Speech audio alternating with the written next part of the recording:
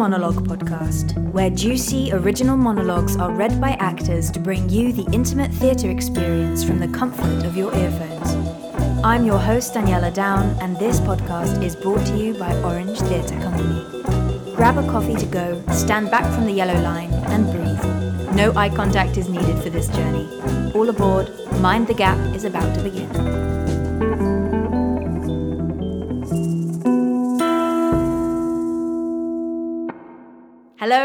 Hello. We're back. Have you missed us? We've certainly missed you. We're coming back with a bang. We've got a double bill lined up for you. This episode of 3 monologues plus a bonus episode with 2 more, chock full with awesome original work on the theme Mind the Gap. Generation gap, wage gap, or the physical distance that separates us. These monologues delve into the darkness between the crack of the platform and bring to light what lurks there. In this episode, we journey around the world and into many different walks of life. From a self-proclaimed street prophet philosophizing on the bus to a nostalgic journey about lost love and broken promises on the London Underground to a commuter on the Hong Kong Metro who questions whether the whole of humanity has substituted technology for common sense. It's a wild ride for you in this episode. Let the storytelling journey begin. While we're on intros, Syra Earens, one of the directors at Orange Theatre Company, is back to co-host with me. Hooray! Hooray! Yay! Welcome! How excited are you for season 2 of the Monologue podcast? Very, very excited. So when we were coming up with all the episode themes, you and I, we sat brainstorming, and you were particularly excited about this one, Mind the Gap. Yes. Why? Well, when you miss something, it's something you think about a lot.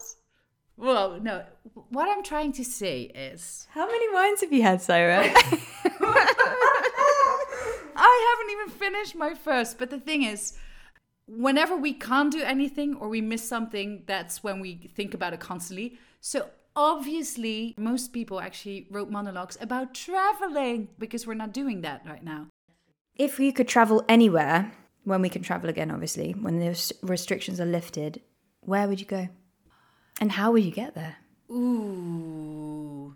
I would really love to visit South Africa again. And how about you? Obviously, or not so obviously to listeners, because they don't know this, but I grew up in Hong Kong and my family are there, and they haven't seen my daughter for a long time. She's 1.5. Oh. No, she's not 1.5. She's 15 months. Yeah, I'm still in my first. So she's 1 and a little bit. Anyway, enough from us. Time for a monologue. Our first monologue, Spam, follows a self-proclaimed street prophet's revelations on the bus. It is performed by Dauda Ladejobi, a London-based actor, poet and rapper, and written by Elston Taylor, a Manchester-based tech support and writer who's just finished his first novel. Once the gap is closed and we can travel again, he'll be off to visit his dad in Florida. The mantra that got him through this tough year is a thinking man does not act. Here is Spam.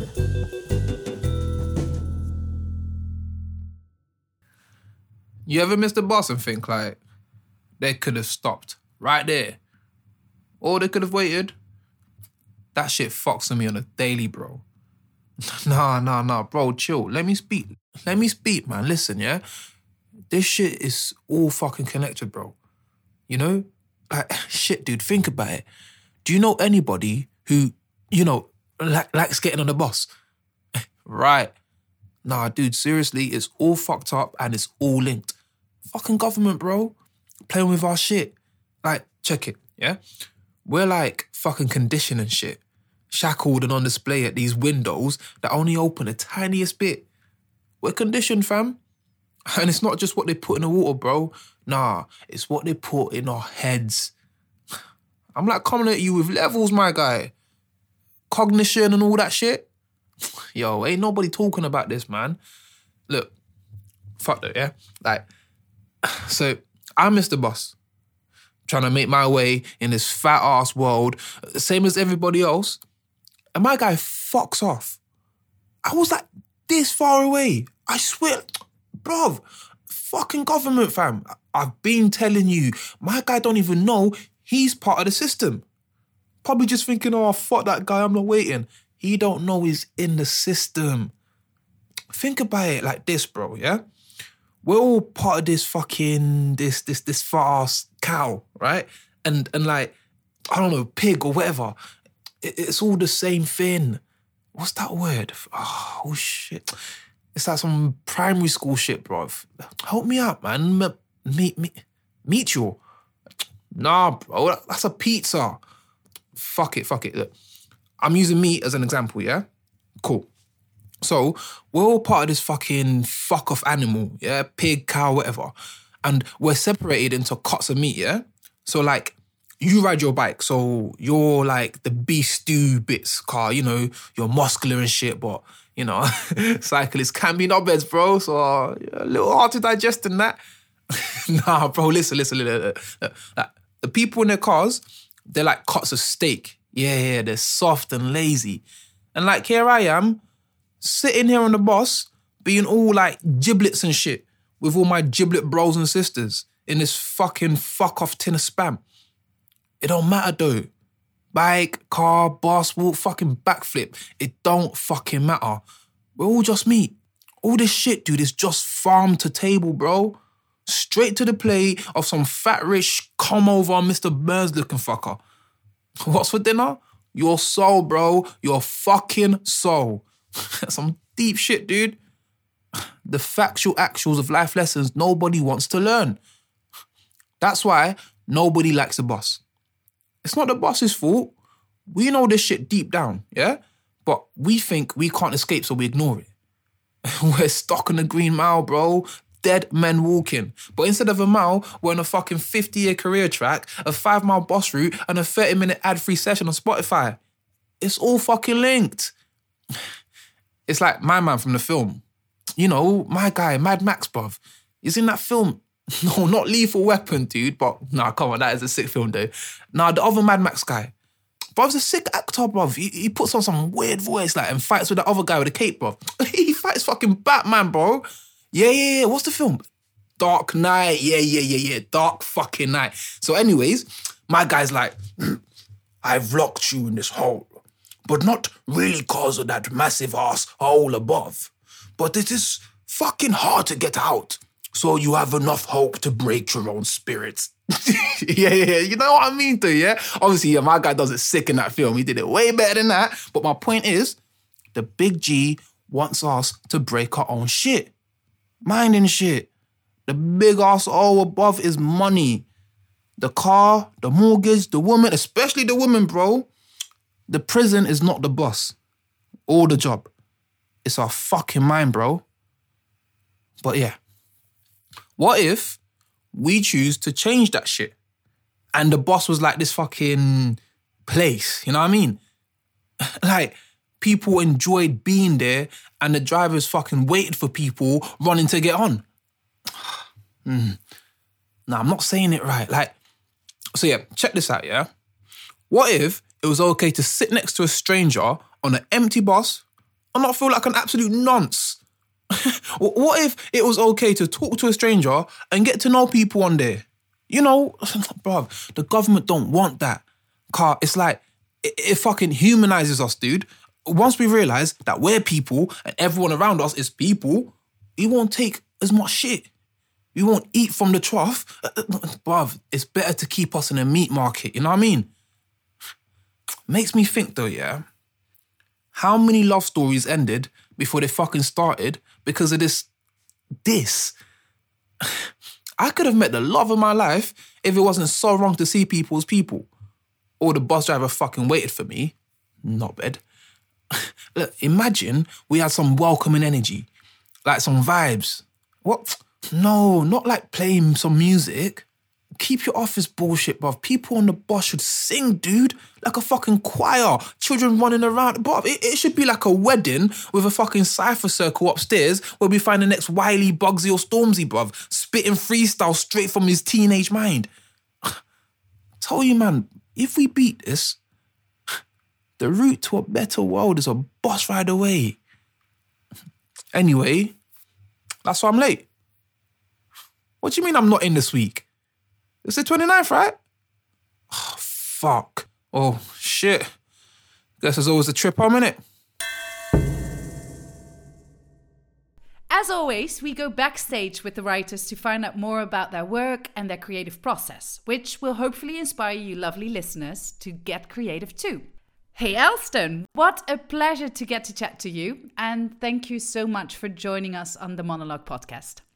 I love how we just dip into this random guy's life, and we were just wondering, how did you come up with the idea? It sort of started with the prompt that I got through the monologue workshop that I did, Drop the Ball. And one of the prompts was, I missed the bus, and then kind of just go. And with this one, I just thought, with the object of the bus and what that sort of means in society, what would happen if this person had this almost existential analysis of his place in the world by not only being on the bus, but missing the bus. And yeah, that's kind of how I just exploded with all the madness. And I love that it came from a random writing prompt at a course. I think they're so strong. It's such a powerful way to start creating. I love it when you get given a little hook or a string to lead you somewhere, and then you normally end up somewhere very unexpected. Yeah, absolutely. Before the course, I sort of forgot how to be creative. And yeah, those prompts have just really helped me find my mojo again. So, do you really forget how to write, or is it like riding a bike where you, once you start, I mean, the pressure of starting is usually, that's what keeps us from not starting, because it's just scary and we build up our own walls. But once you started, is it then, do things come back to you? Yeah, I think what happened with me was I did this big project. I'd written a novel that I'd like planned for like ages, and it was just, I poured my heart and soul into it. And I was just like, okay, I've done that, and now I have to be that good. So starting the monologues, I realized that I've never done it before. There's no pressure. Just play. Just go and do. Yeah, I think it's freeing, right? Because you don't have to think of such well-rounded story. Like I've never written a novel, and I can imagine it takes a hell of a lot of planning, as you said. Whereas a monologue, you can sort of just wing it, let loose. The one thing that I kind of lent on when I was writing it was that I really pride myself on my characters.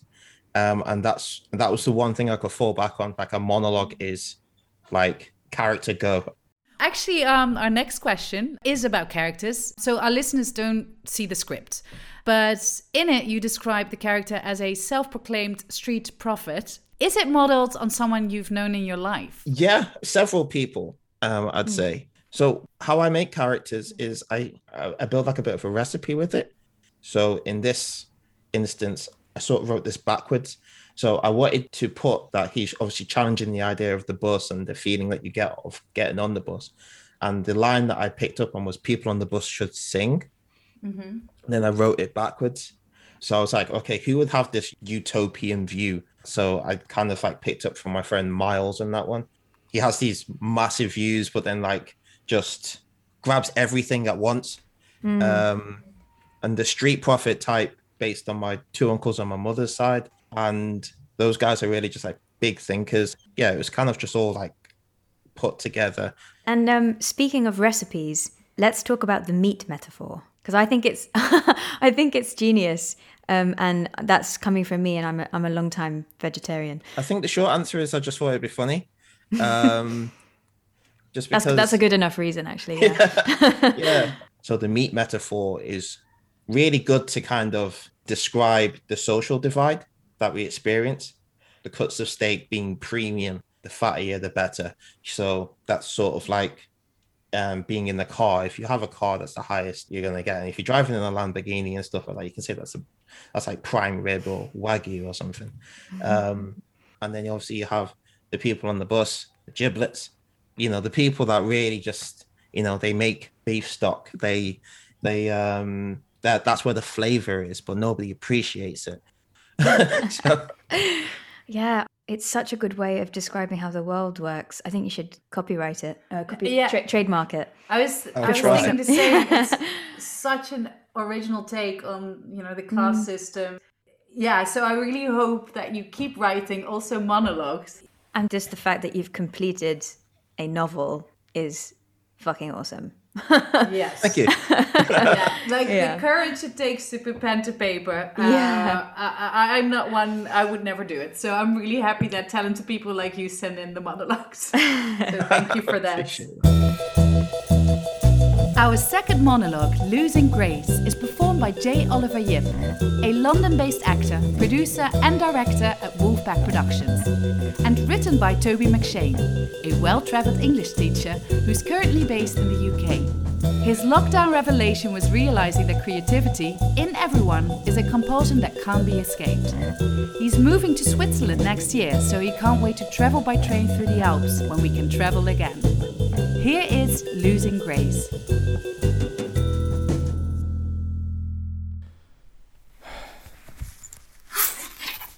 There's a spot under Waterloo Station, the cross-section where the Northern meets the Piccadilly line, where an old bum used to sit and yell about spy cams and pigeons. He's not there anymore. Maybe he died. Maybe the pigeons finally got him. I don't know. That spot is where I met Grace, in the milieu of stale air and piss. Romantic? Maybe not, but we can't all get some Panglossian meet-cute in a bookshop or an airport departure lounge.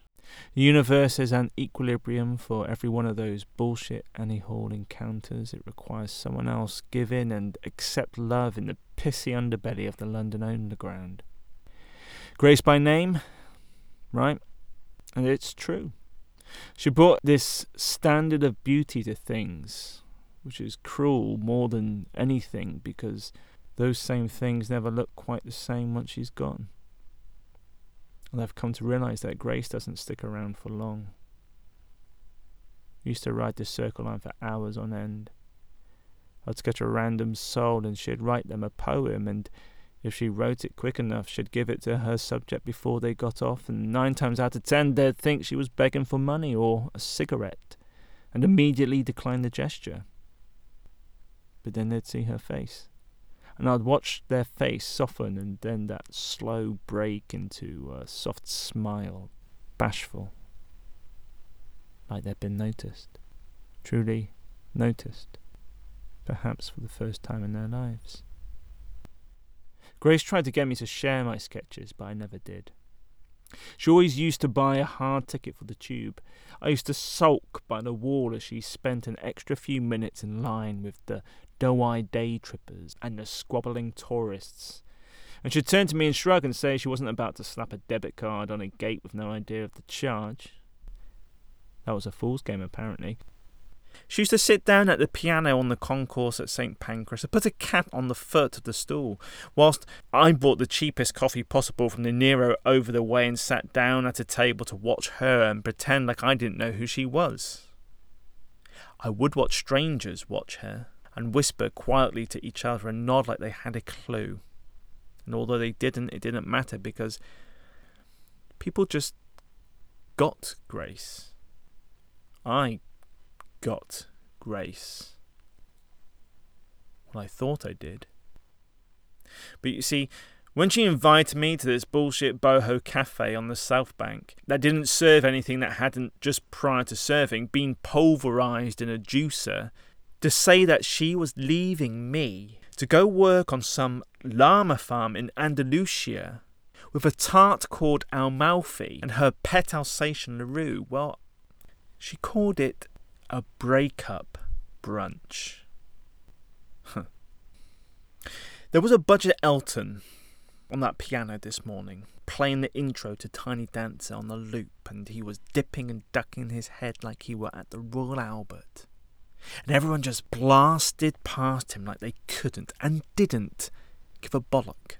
People in this city are too self-absorbed to notice. If vanity is radiation, then London is fucking Chernobyl.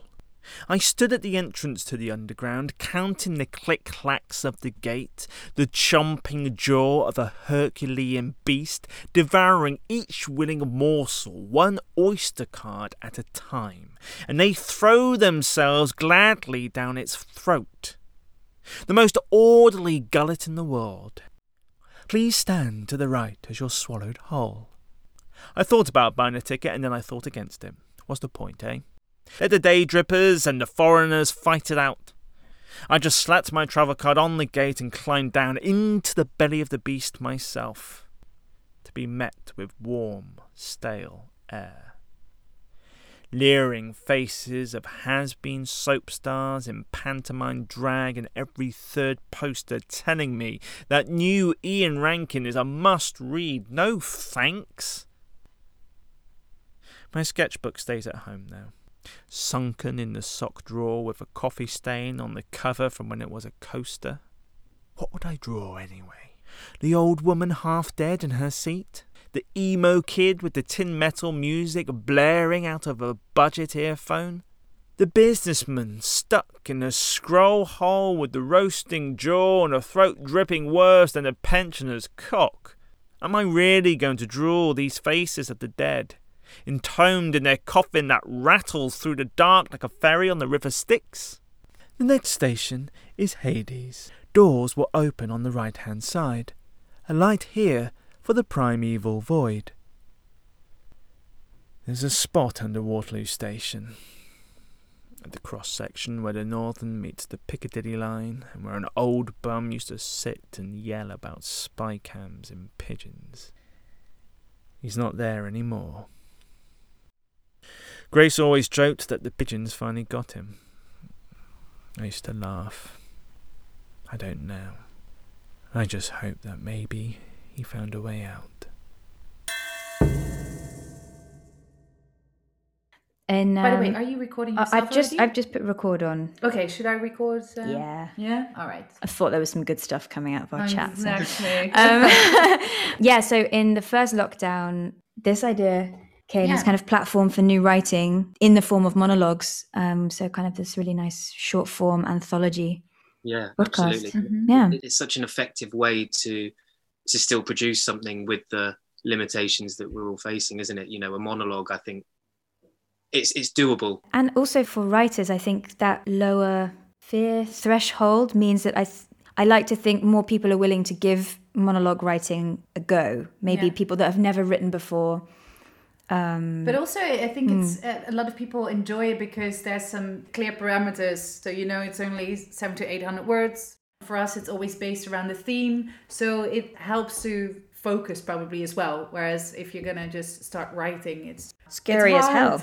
And it's great as well because it's really not restricted to any sort of preconceived ideas on monologue. It can be as prosy or as sparse or as stream of consciousness as you like it. You know, there's not many sort of set rules with a monologue, I find. Yeah. Shall we start with the official part of the official interview.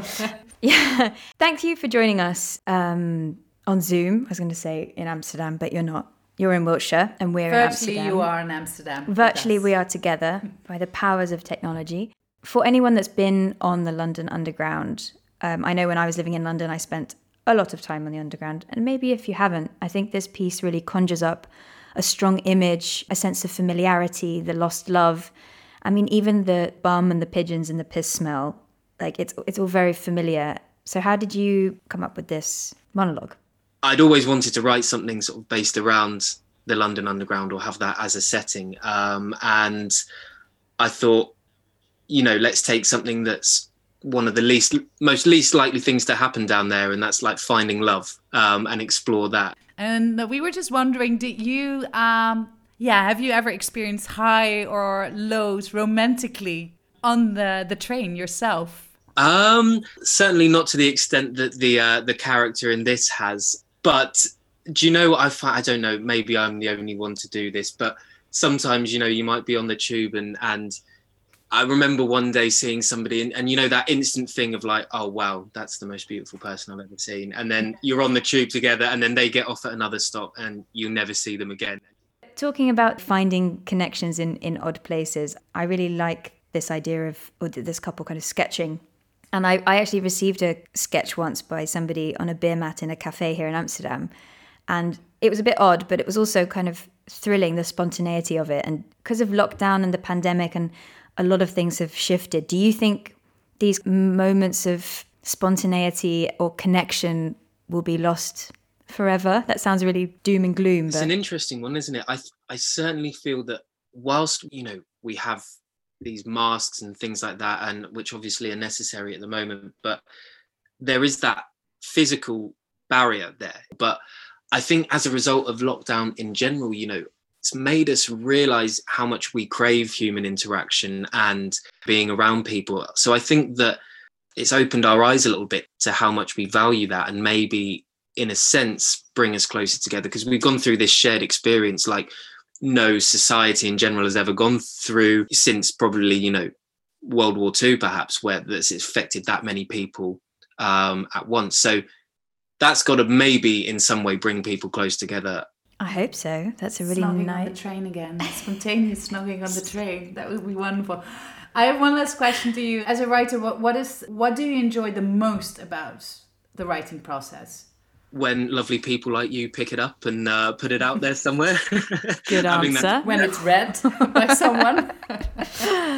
No, I really love just exploring an idea. And for me, it's a little bit like scratching an itch. And maybe it hasn't gone anywhere, but that itch has been scratched. And you can either go back to it, rework it or something like that, or, you know, it just goes in a drawer and put away, and then you go on to the next thing. It might end up on the Monologue podcast. It may very well. Good job. Being listened to people all over the world. We've got listeners from everywhere. I don't know how these people here... Keep listening, please, lovely listeners. Thank you for listening. Our final monologue today is performed by Nick Atkinson, a Hong Kong-based actor, communication coach and director of the Proscenium Online Theatre, and written by James Down, an aircraft technical manager and engineering wizard based in Hong Kong for over 20 years, who also happens to be my dad. A revelation he had over lockdown was that drinking beer only tastes good with friends. And the first place he'll travel to is obviously Amsterdam to see me, but mostly to see his granddaughter.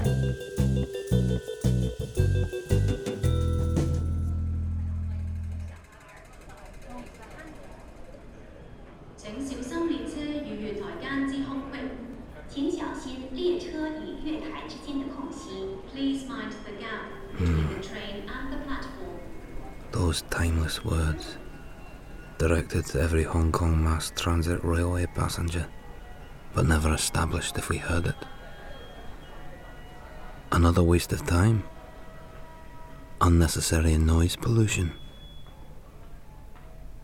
With heads down focused on mobile devices, cocooned in near-space virtual games or the latest news or messages, it falls on deaf ears, not raising so much as an eyebrow or twitch of the lower lip from any of the people on the platform with me. Do they realise there is a danger ahead as we traverse the giant gap between train and platform? All 5 inches of it. But this is a feature of MTR commuting, announced at every station prior to the train arriving. It's announced inside the train as well, if you listen carefully. It's not that it's a distraction. Listening to a good podcast or observing the people around me, I barely noticed the announcement. But today, it has sufficed as a nagging reminder of how stupid the owners of the MTR are. Or are they? Maybe it is us, navigating the multitude of hazards in everyday life with our minds focused elsewhere, that are in need of protection from everything that might go wrong. Don't keep your eyes only on your mobile phone. Travel safely. Or maybe the MTR needs protection from us. The message seems trivial, an unimportant intrusion on the audio in my earpods. But why do I find myself thinking of this today? After all, it simply blends into the background noise of people talking, the shuffling humdrum of people getting on the train and jostling to find their spot. I look down the platform at the orderly queues of people waiting for their ride.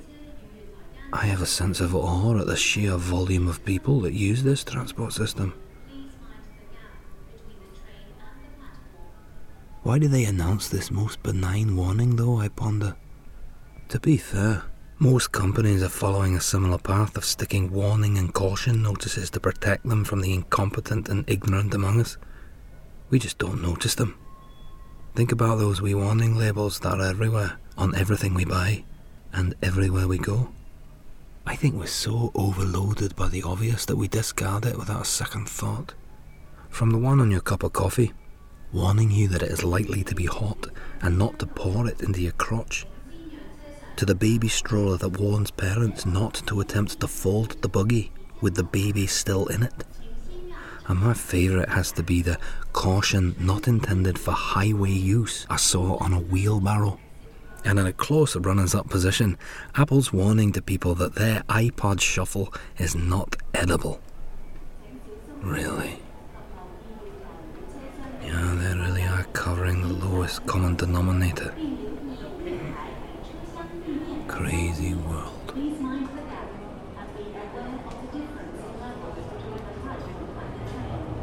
Okay, here is the train.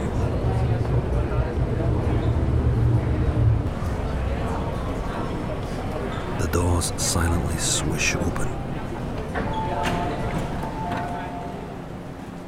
Watch that gap. Right, I'm on. A quick scan for a seat. The seats are prized possessions on an MTR ride, considered a first-class benefit in the scheme of things. A metal, slippery, slidey bench seat, but a seat nonetheless. Once you sit, it is a bit awkward being beneath the gaze of the jealous onlookers. The more seasoned travellers will stare back from their seat, smug in the comfort that they were first to it. Alas, no available seat. Pretty standard, really.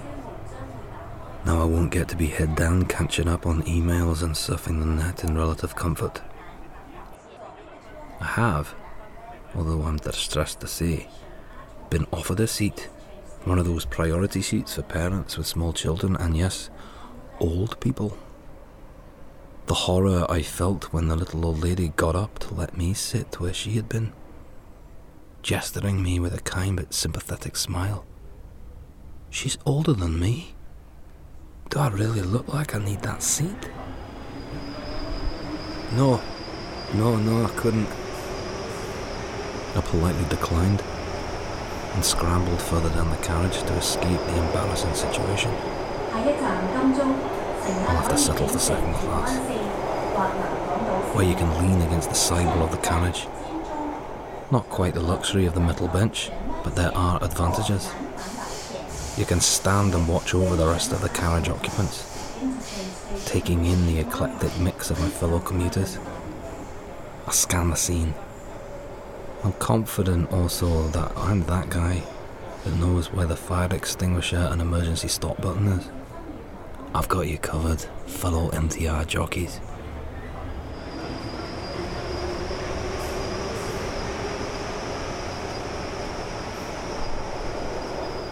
In second class, leaning against the side of the carriage frees up both hands again for the double-digit typing. You also have the distinct advantage of getting out of the train at your desired station without too much of a fight, especially if you claim a corner spot near the doors. From your seated position in that first-class non-stick seat, you need to pit your wits and play your best rugby moves against the immovable, unseeing, unfeeling front row with their heads down on mobile phones and backpack tackle bags. As you roll forward and initiate the vertical maneuver to stand, there is a counter-defensive blocking tactic which elicits a twisting spin to deflect the bag. And then it's a body swerve sidestep and dash under the posts or exit. Satisfied with my second-class position, I eye the third-class passengers. You know, those without a seat or a wall to lean on. Those pitiful beings standing in the middle of the carriage forming the swaying zombie crowd. Third-class travel is a frequent occurrence, much to my disappointment. It results in a desperate battle to remain in a free space, often with less than an inch or two from those around you, and more often than not getting buffered by those backpacks. Hanging on to the overhead handle with one hand if you're lucky. I'll be concentrating on not dropping my phone while clumsily stabbing at the keyboard with my thumb on the same hand that precariously balances the device. I'm amazed at my counterparts who unerringly stand, no steadying hand or middle carriage pole needed, completely unfazed, tapping away furiously on their mobile phones with the dual thumb technique. How do they do that? Is there a training course for the rapid-fire thumb that I can attend? They seem so adept. The keyboard is a virtual extension of those opposable digits, and the text flows like water through a valley. And then throw in the use of Chinese characters. It's damn impressive. The age and skill gap is wider than the platform. Right, next stop is mine. Get ready for the exit maneuver. Check out who is also shuffling towards the exit. They are the ones to follow. I'm not too far from the exit, but a wrong move now on my part, and I can get shut out from the in-game and risk being trapped in the closing door beep indication. I cannot have that. Those that only just make it off the train in time are losers. The train stops and the doors open. I shuffle towards the exit. As I go to lift my left foot, I catch it on the corner of a large shopping trolley and stumble into a comical dance as I try to remain composed and natural. My phone squirts out of my hand like a bar of soap in a shower. Time goes into slow motion. I watch in amazement as my phone, like a perfect space shuttle launch, rises like a rocket and then takes a rotating gravity turn and begins to return to Earth in a majestic display of wingless flight. I'm desperately trying to regain balance and recapture my airborne device, arms and fingers flailing in a lame attempt to prevent, in my now racing mind's eye, another broken screen. But the phone has grander plans than that. As I fall helplessly to the carriage floor, my eyes are fixed on the phone as it enters its final death spiral into the black hole, perfectly slotting between the train and the platform, and disappears into the void below. Who'd have thought that, eh?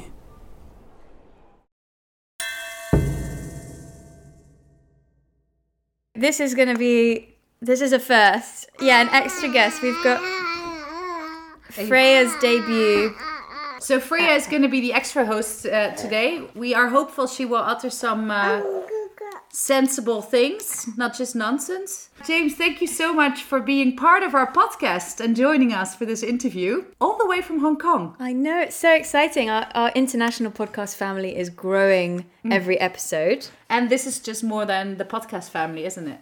Yeah, this is my real family. Jim is my dad. I want to ask you a question, James. I've never been to Hong Kong, to its underground train line. Is it really like that getting around there? Yeah, it's the MTR. It's a long snake. You can see all the way through the train. So it's quite incredible when you see the carriages ahead of you turning and moving up and down. You get a sense that you're in this serpent moving through the city. It's quite cool. It's probably fair to say that the Hong Kong MTR, Mass Transit Railway, is definitely one of the best railway systems in any city that I've been to. And it can be manic at the best, but it's still a very efficient system, and it's definitely the lifeblood of Hong Kong. And your profession is not writer, so in your daily life you do something else. I was wondering, how was this writing process for you? Yeah, I guess if you ask Daniela, she will tell you that I have an imagination which runs wild at times, and I just have never really put it to paper. Right. I do enjoy sort of storytelling and things like that. I've started writing a book, which has been going for about 5 or 6 years, which I'm still to finish, and I hope I do that one day. Trying to move away from being an engineer. I'm an aircraft engineer by trade, but I wanted to give it a go. Yeah, and it's interesting because obviously I know you pretty well and grew up listening to all your amazing bedtime stories, but it's interesting to hear you write in such an eloquent way. It's really nice to see you flexing your creativity muscle in a new way. It's really inspiring. Yeah, I mean, I think it's always good to try new things, and I tried a little bit of painting, which didn't go so well, but I also do enjoy listening to podcasts immensely, and it's something that I'm getting a lot out of. Yeah, you and me both. We have lots of conversations about new things we've listened to. Well, I mean, last question was going to be that this year the gap feels larger than ever. And as someone who has worked in the airline industry for decades, do you think that the pandemic has changed how we travel For good? Well, if I'm honest, I'm hoping not. But of course, right now, there is huge change and we're all adapting to that. And I think it will come back. It may take longer than we would like, but I think there will be a change, hopefully for the better. How does it feel hearing your words brought to life? So I've never actually heard anyone narrate my inner feelings before. So I guess it was a surreal experience. And to hear somebody speaking my words is unusual. Hearing somebody bring your words to life, I'm sure it's that same kind of buzz that we get just before we get on stage. Maybe I'll turn to amateur dramatics as a final closing curtain on my career here. You mean turn back to amateur dramatics? You're the reason Yeah, I got guess into so. it in the first place. It was terrible. It's time for your lesser-known quote from a famous play. Today's quote is from American genius playwright Tennessee Williams' The Glass Menagerie, written in 1944. This is the play that catapulted him into fame and has an incredible quote on being mindful about a gap and the distances between us. Time is the longest distance between two places. There you have it, your lesser-known quote from a famous play. Try slipping it into conversation with someone today or etching it into a tree trunk in the park on your next walk. Oh, it's good to be back. And the cool thing is, we've got 2 more original monologues for you in the bonus episode coming up after this. You lucky things, you. As you've probably sensed, we're coming to the end of the show, so it's time for a plug. Syra, anything you want to plug? So many of the talented toppers, which is actually a Dutch word, but I think you can guess what it means, on our show have their own creative shit going on that we want to promote. Douda Ladejobi, the actor from the first monologue, has released Muted Mask, spoken word poetry for Spoken Not Stirred, a London poetry collective. You can find it on Instagram and it's linked in the show notes. J. Oliver Yip, the actor of our second monologue, has just released Night Watchman, a mini comedy series about a reluctant Hackney-based superhero available on Amazon Prime Video. Nick Atkinson, the actor of the third monologue, has an online theatre company / fiction podcast that is creating autumn original audio plays. They're like movies for your ears. Listen by searching The Proscenium wherever you get your podcasts.